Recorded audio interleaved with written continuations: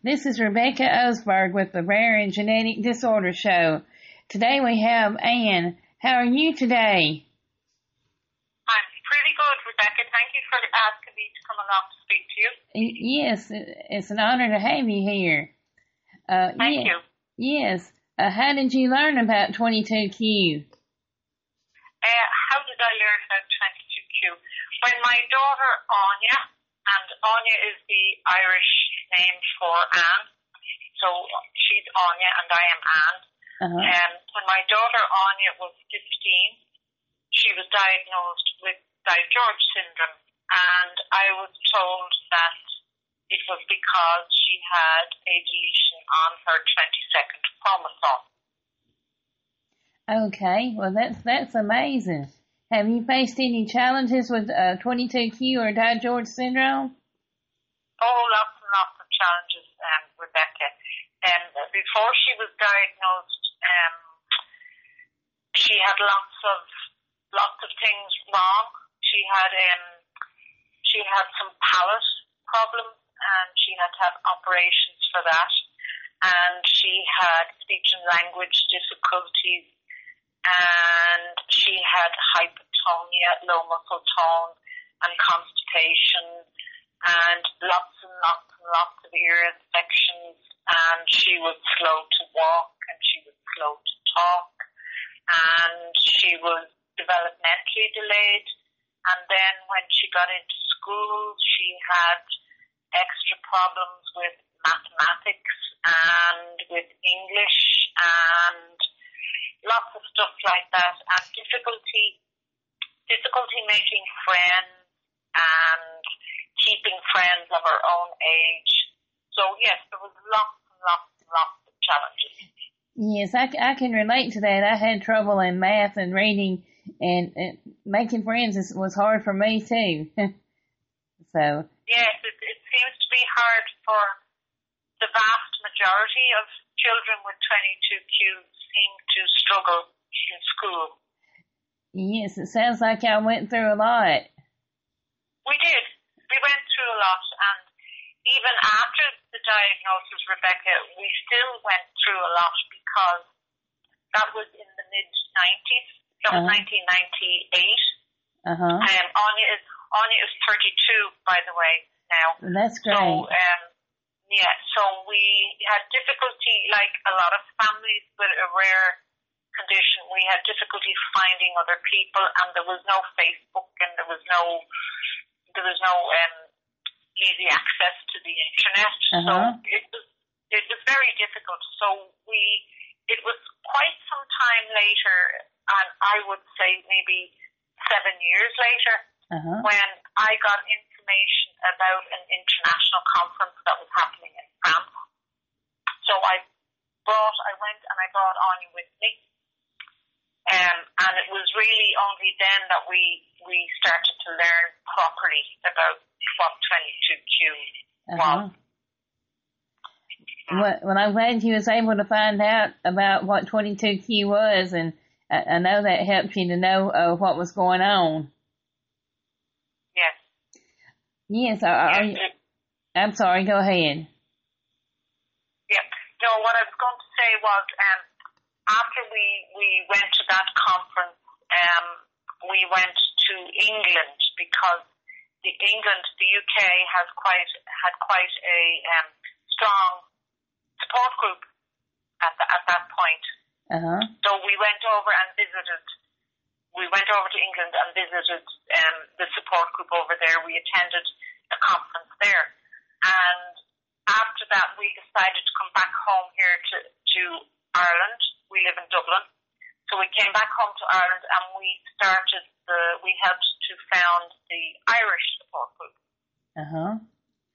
So that was 10 years ago. Well, that's awesome. So when we started, we had 3 families in our group, and today we have about 155 families. Oh, that's great. It's so great that you're getting the word out, because that's raising awareness is important. So, yeah, that's great. Very, very, very important. And I think one of the things I found now, Rebecca, because I go to all the international conferences. We're actually just back from Italy, and Anya presented at the conference in Italy, which was wonderful. But I find that it doesn't really matter what country we live in. We all face the same challenges. That's right. That's so true. Are you with any other organizations? Yes, I'm with the Genetic and Rare Disorders Organisation in Ireland, and I'm also with the European 22q Alliance, and I'm with a group called Eurordis, which is the European group for rare conditions. So I'm involved with, and I'm also involved with some disability groups. Yes, well, that's great. Well, y'all keep up the great work, and I appreciate your family and all you're doing. Thank you. What advice would you give someone with 22q or a rare disorder? What advice? I think I would say reach out to your community, because there's a community out there for every rare condition, even for conditions that are not diagnosed. There's a group called SWAN, SWAN, and that's syndrome without a name. So there's always a community out there that will help you, that will give you support, and that you can connect with. I think parent support groups are really important. I would advise people to attend at least one conference, if possible, an international conference. I've noticed that a lot of people attend the conferences and make a holiday out of it, a family holiday, so they can take in the conference and then go have a holiday wherever the conference is on. And I think that's a good idea. And I would say, it can be difficult when you Google a condition, and because you often get the worst case scenario. So I would say, don't despair, because when you are diagnosed, you're diagnosed with a condition, but it does not predict your potential. And I think people with rare conditions have great potential when they get understanding, acceptance, and support. That's awesome advice. Do you have anything else you would like to share? Well, what else would I like to share? Well, we're going to have a European conference here in Dublin next year in 2017. Awesome. And we're very excited about that, because we're starting to do some research with our young adults. The other thing I would like to say, Rebecca, is that our young people and our adults with rare conditions are a great resource. They are a great resource of knowledge and insight. I always say to my daughter, I'm your mum, but I don't have 22q, so I don't know what that's like. And I think they have a lot to offer.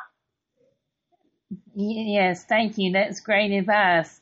And we thank you for all you and your family do. Sorry, Rebecca? Thank you for all you and your family do.